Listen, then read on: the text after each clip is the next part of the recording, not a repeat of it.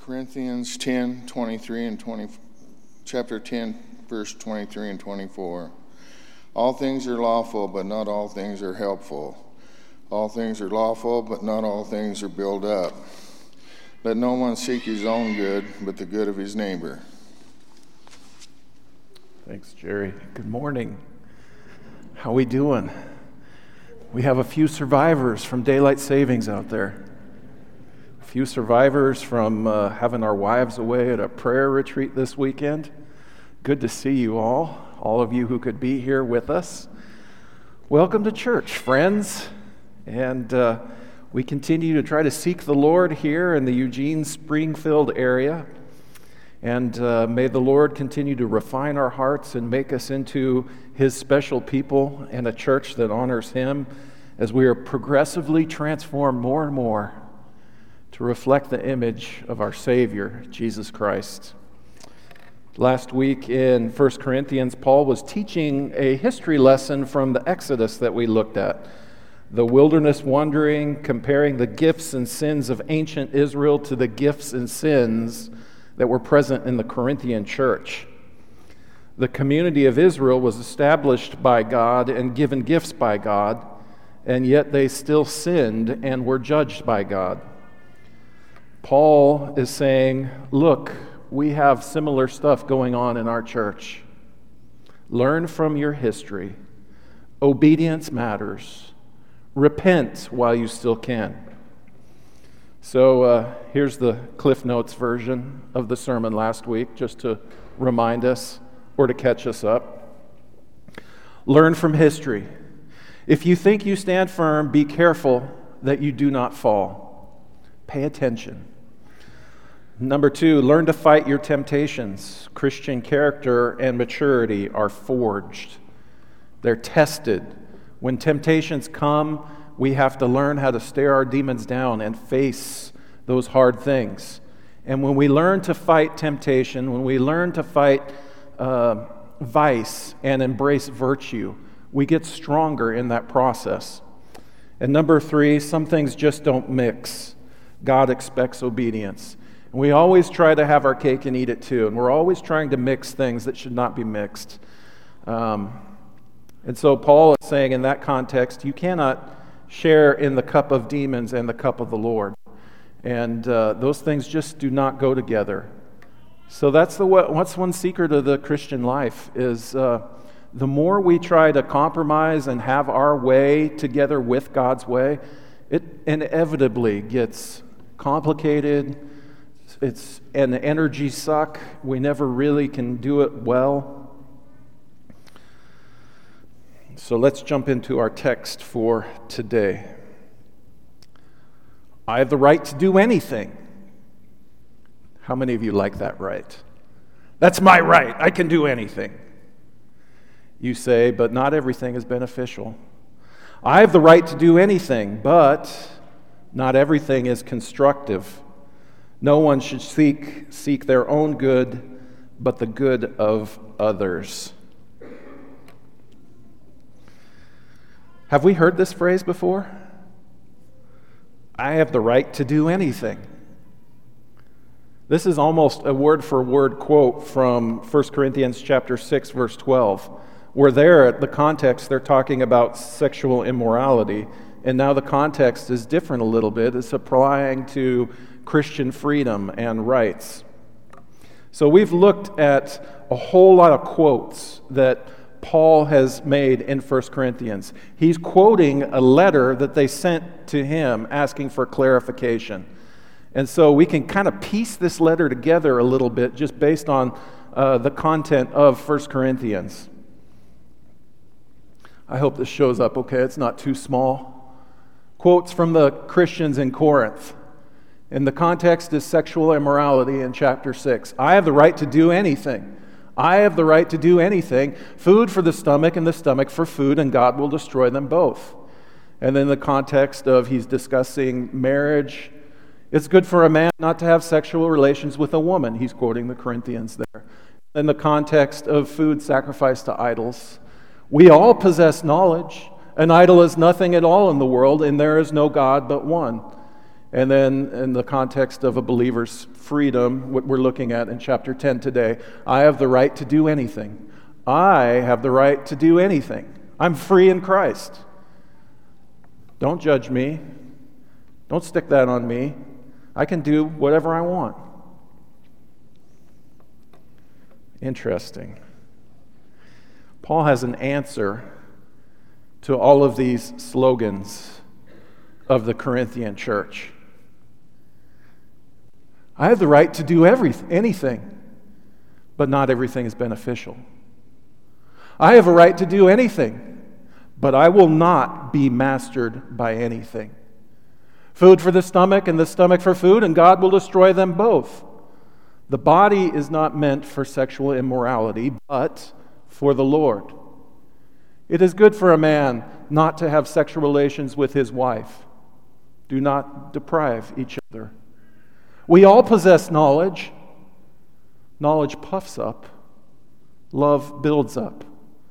An idol is nothing at all in this world, and there is no God but one. Not everyone possesses this knowledge. Be careful that the exercise of your rights does not become a stumbling block. I have the right to do anything, but not everything is beneficial. I have the right to do anything, but not everything is constructive. No one should seek their own good, but the good of others. See, it's not that everything the Corinthian church was saying was just categorically wrong.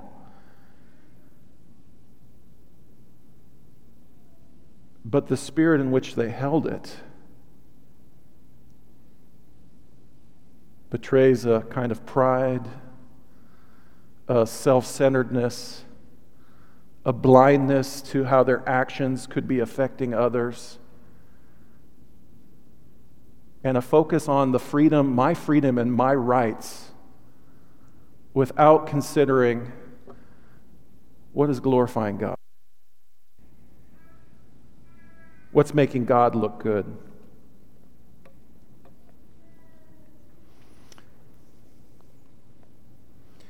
Eat anything sold in the meat market without raising questions of conscience. For the earth is the Lord's and everything in it. If an unbeliever invites you to a meal and you want to go, eat whatever is put in front of you or put before you without raising questions of conscience. Isn't this stuff about meat sacrifice to idols like really exciting to you guys? This is like so relevant for us. I just, Calvin, keep preaching about meat sacrifice to idols, please. It's riveting. Paul has described 3 different situations where Christians would need to discern whether or not to do certain things or to abstain from certain things. So here's the 3 situations of Christians eating meat from pagan sacrifices. So, to the issue of eating meat in the pagan temple, where they would actually go to these dining halls in the pagan temples, Paul says no. No, not because the meat is wrong, but because of the explicit connotations of that setting that they're in. And the way that is a stumbling block for younger Christians who are fresh out of paganism, Paul says, no, just don't do it. The second situation is buying meat at market. Almost all of that meat that was for sale in the market would have been sacrificed to a pagan god. Buying meat in the market to cook in the privacy of your own home, Paul says, yes, don't worry about it. Because, and he's quoting the Psalms here, the earth is the Lord's. The earth is the Lord's and everything in it. And then the third situation is eating meat as a guest in the home of an unbeliever. And Paul says, yes and no. It depends. Yes, you can eat meat innocently served, building a friendship in the home of an unbeliever. But, he says, If someone says to you, 'This has been offered in sacrifice,' then do not eat it, both for the sake of the one who told you and for the sake of conscience." So interestingly, we don't know explicitly who the someone is. And that could be taken a couple different ways. The someone could be the non-Christian host who is testing their guest, their Christian guest, in some way. Maybe something in the spirit of, "I knew you Christians were just like the rest of us." Maybe that's some kind of testing. It could equally be a fellow Christian elitist, and you guys have been invited to this meal in the home of an unbeliever. So now it's a situation with two Christians who maybe see something differently, and it's played out in the audience of a non-believing person.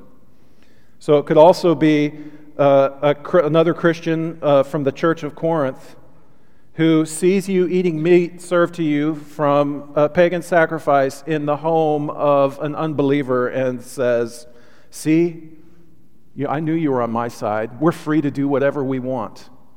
That could also be the someone in this situation.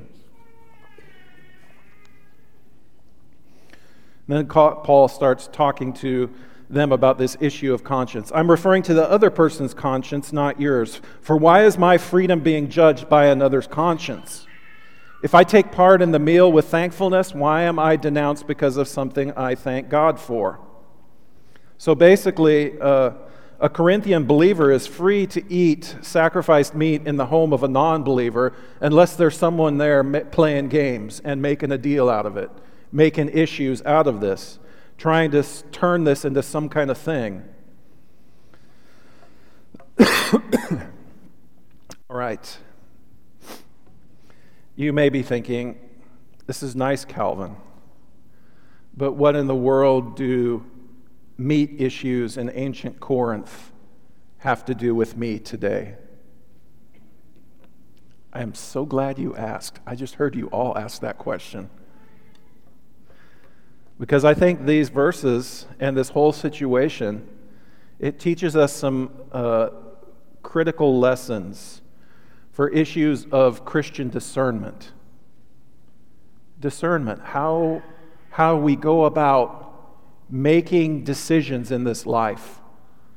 The things we dismiss, the things that we support, the things that we take hold of, and the things that we let go of. You need to have discernment to do these things well. And I think this next verse is a real linchpin for understanding this whole argument and situation. So whether you eat or drink or whatever you do it all for the glory of God. That is the trump of all these situations. Is this glorifying God or not? Do it all for the glory of God. An earlier question of Christian discernment would be, how are my actions affecting my brothers or sisters in Christ? And another earlier question in discernment should be, how does this make God look to unbelievers? But a lot of times, our discernment and what we take a hold of and what we let go of in life, it kind of starts with the question, do I like this? Do I want this? Does this make me feel good? And we stop at that level without consideration of others and without consideration of God. But everything should begin from that question, is this bringing glory to God? Does it glorify God? And then from there, you work backwards into all of these situations that we might find in life. So let's use these 3 occasions of meat sacrificed to idols, pagan idols, as kind of discernment tools that we can use. So situation number 1, eating meat inside the pagan temples where Paul says no. There are things in the Christian life that should just be dismissed out of hand. If you are going to call Jesus Christ Lord, that needs to mean something. You don't need to debate these things. You've chosen Christ. You don't try to mix certain things with Jesus Christ. I would say it shouldn't even be hard for us to think about these things. Unless you are enmeshed in certain sins and certain vices, then you will try to figure out, how do I have my cake and eat it too? But I would say things that we would dismiss out of hand would include industries that create oppression, industries that feed vice and addiction, industries that destroy lives, break up families, harm people. The porn industry, the gambling industry. You can't be selling fentanyl and reasonably think, I'm doing this for the glory of God. I would argue that things in this category also might include things of religious pluralism, where you mix the lordship of Jesus Christ with other things. So, yeah, Jesus is Lord, and I'll take a little Buddha, I'll take a little, I like this this pagan thing or whatever, and I can do all of that. Where it's not Jesus only, it's Jesus and. And that's a hard one for us because we're narcissistic and we love to make our decisions and we worship ourselves as a God.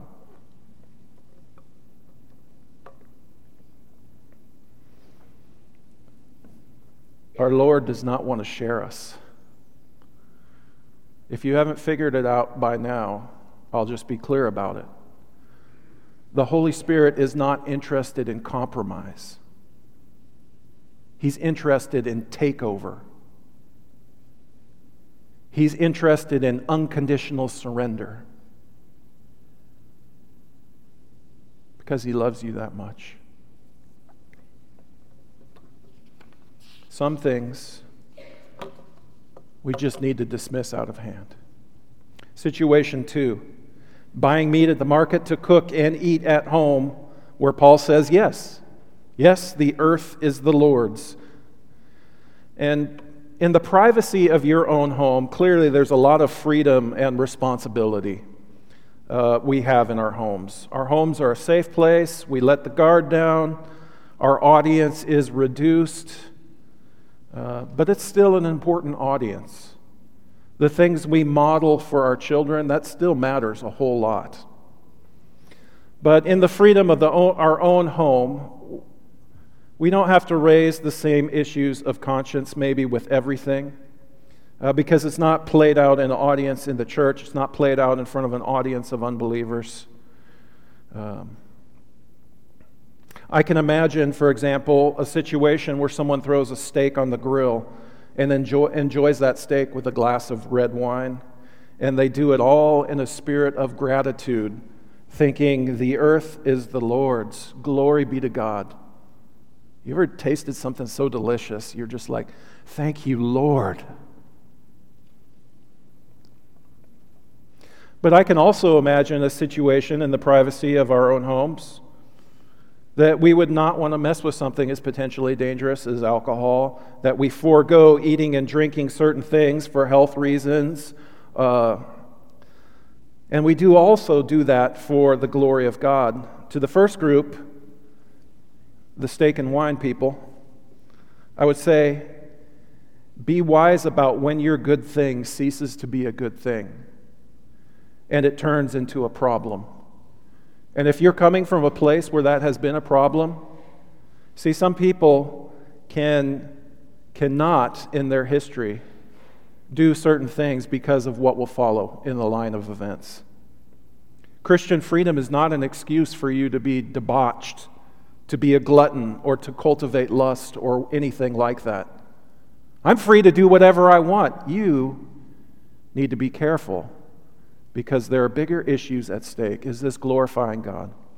So be wise and discerning about those things, I would say. To the second group who says, no, we've got a clear line in the sand and we have wisdom and we're going to do this way. I would say there are a lot of teetotalers out there who are slaves of gluttony. They're enmeshed in lust or envy. Their lives betray pride. Well, we all know who the true Christians are. Christian households are going to do things differently sometimes, and there's a lot of freedom for us to figure that out, and there needs to be a lot of grace. I love this verse from Matthew. I think it's great. John came neither eating nor drinking, and they say, he has a demon. The Son of Man came eating and drinking, and they say, he's a glutton and a drunkard and a friend of tax collectors and sinners. But wisdom is proved right by her deeds. Who is right, John the Baptist or Jesus? Because they did things very differently.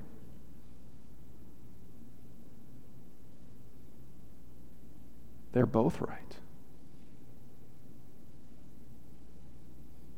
Because they put these differences in the way they approach things under the context of wisdom will be proved right. What that means is, what is the fruit of this? There's not one way of doing these things. But be wise about it. What is the fruit of the decisions you're making? What's really going on in the heart? Situation number 3, back to our pagan meat discussion. This one is played out in the audience of an unbeliever. Paul says, sometimes yes, sometimes no. It just depends on what's going on. Is someone turning this into a thing or not? I would say again in this situation, we have a lot of freedom, but it's not as private as your own home. This is an audience that may include other Christians, it may include non-Christians. And these are situations where your actions could go either way depending on what is going to bring the most glory to God. So, I don't know enough about this to speak definitively, but I'll just share things that I've heard. About the way that real Christians would do this or not do this. If you were a real Christian, you would dress like this. If you were a real Christian, you would not shop at Target because of the ways that they're setting up their bathrooms. If you were a real Christian, you would cancel your Disney Plus subscription and you would cry because you don't get to watch The Mandalorian anymore because of statements that executives of that company have made. You should not eat at Red Lobster because of who they've donated money to. You need to eat a whole lot of Chick-fil-A and shop a lot at Hobby Lobby because of who their executives are and what they're trying to do. Don't listen to Christian music by this group of artists because we know that they've gone off the deep end. You need to be angry about this social justice issue. I don't see how anyone can call themselves a Christian and vote Republican. I don't see how anyone can call themselves a Christian and vote Democrat.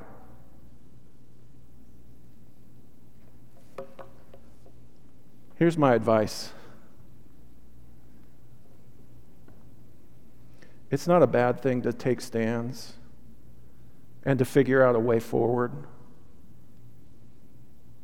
to create boundaries. It's not bad to be discerning about what we want to support and what we want to advocate.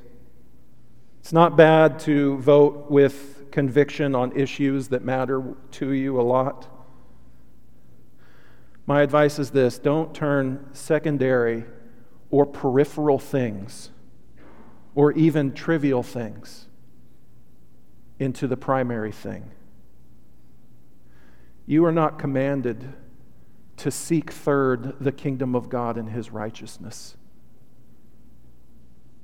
You are not commanded to seek second the kingdom of God and His righteousness. And you may think, well, Calvin, we're trying to figure all of these things out because we seek first the kingdom of God and His righteousness. But I'm going to say, righteousness based on drawing all the lines in the exact right spot, it's futile.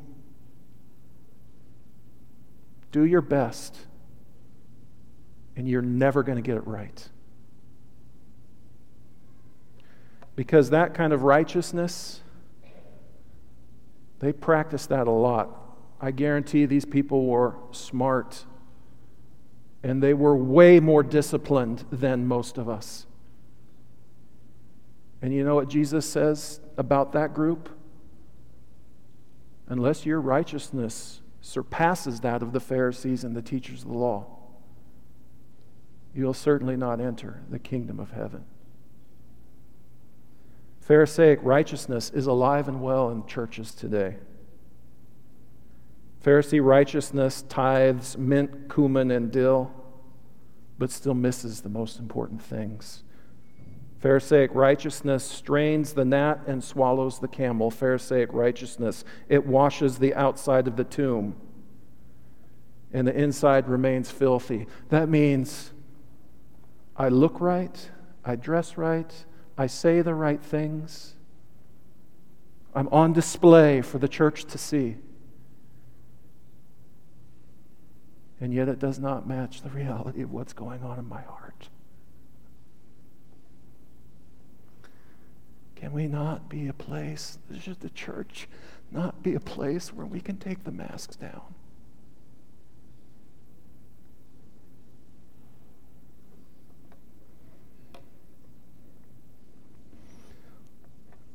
I think a lot of us, I would say almost all of us in this room, we are passionate about faith in Jesus. And we've reached conclusions that are hard fought, that are well thought out. And sometimes we have drawn certain lines. And yet our actions betray that our heart is not right.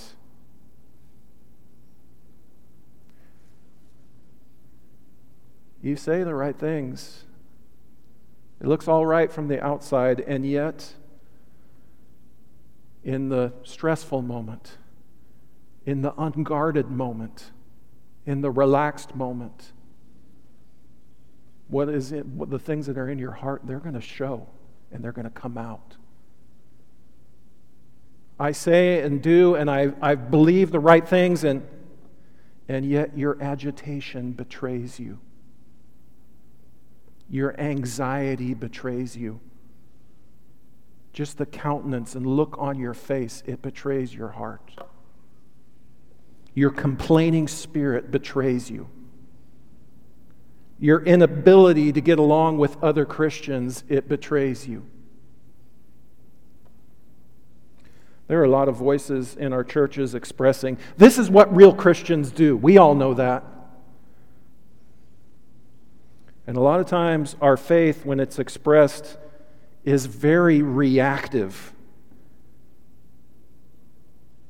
People get angry. People get anxious, analyzing everything, constantly trying to figure out everything. This is what I need to stand for. This is who I need to support. This is what I need to be concerned about. This is who I need to cancel. This is what I need to be angry about. That's outrageous.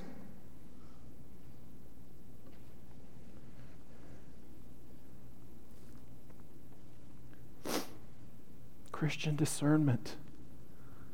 Wisdom is proved right.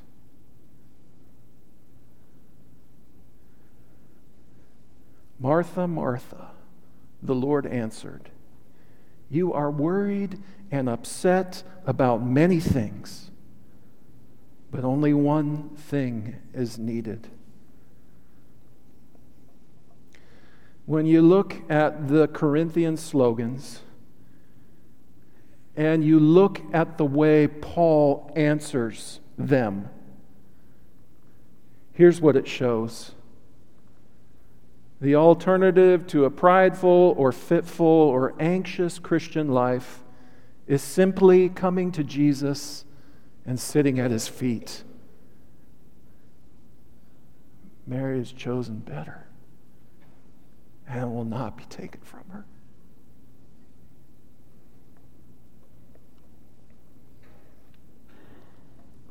It's not rocket science. Come to Jesus.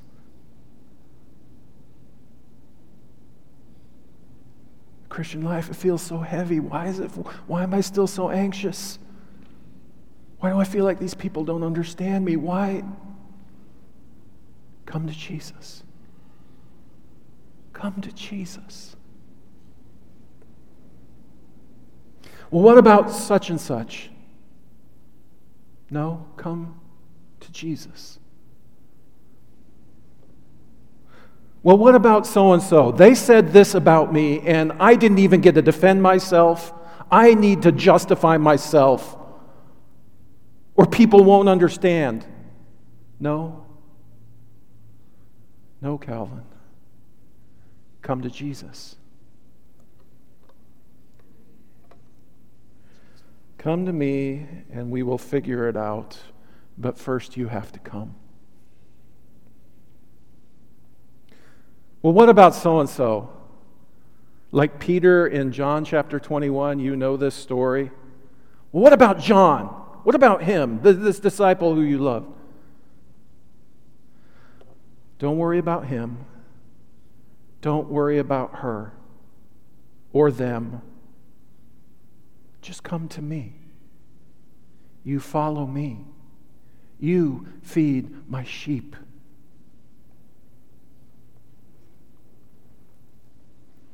Do not cause anyone to stumble, whether Jews, Greeks, or the church of God, even as I try to please everyone in every way. For I am not seeking my own good, but the good of many, so that they may be saved. Are you seeking the good of many? Follow my example as I follow the example of Christ. I used to think this was so arrogant that Paul would say something like that. And then I realized, no, these are words of humility and trust and faith. Are you living your life in such a way where you can say, follow my example as I follow Christ? Could you reasonably say that to someone else? And if you can't, why not? Because that's a real problem if you can't say that. And whatever that is, it's a spotlight that those words are shining onto something in your life right now. That's where you need to trust, and that's where you need to just come to Jesus and lay it at his feet. Sometimes the heaviest burdens we carry are the religious ones. Sometimes the burdens that we are most reluctant to let go of and put at the feet of Jesus are the religious ones. See, the Christian life, it is hard, but it's not complicated. Dad, you can come up. The Christian life is hard, but let me just say, it's easier than anything else you can try. See, the hardness of the Christian life, it's only, that hardness is there only to the extent that you refuse to surrender to Jesus, that you refuse to come to Jesus, that you refuse to follow Jesus, that you refuse to trust that God is good.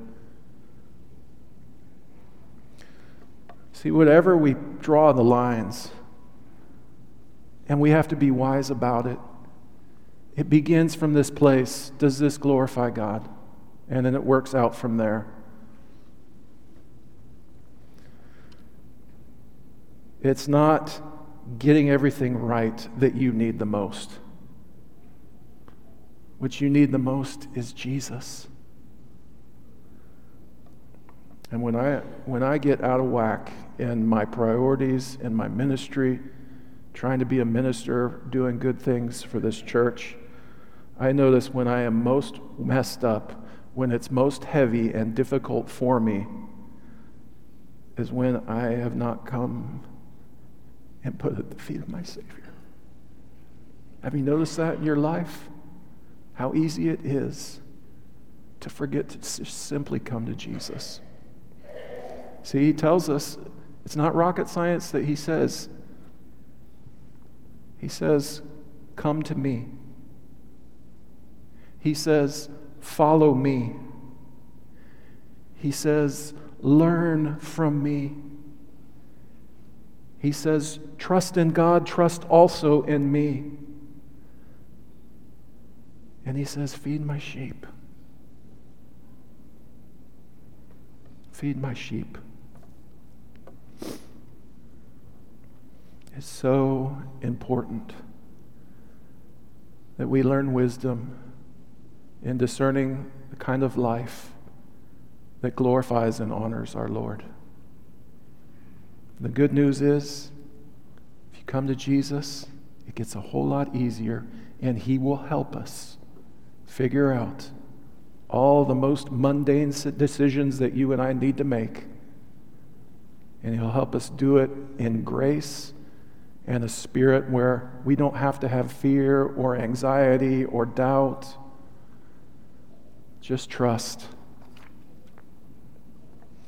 If you need to put the Lord on in baptism, or you would like the prayers of this church, if there's some way that we can help you as a congregation, or I can help you as a minister or a friend, I'll be right up here and you can come talk to me while we stand and sing our invitation song together.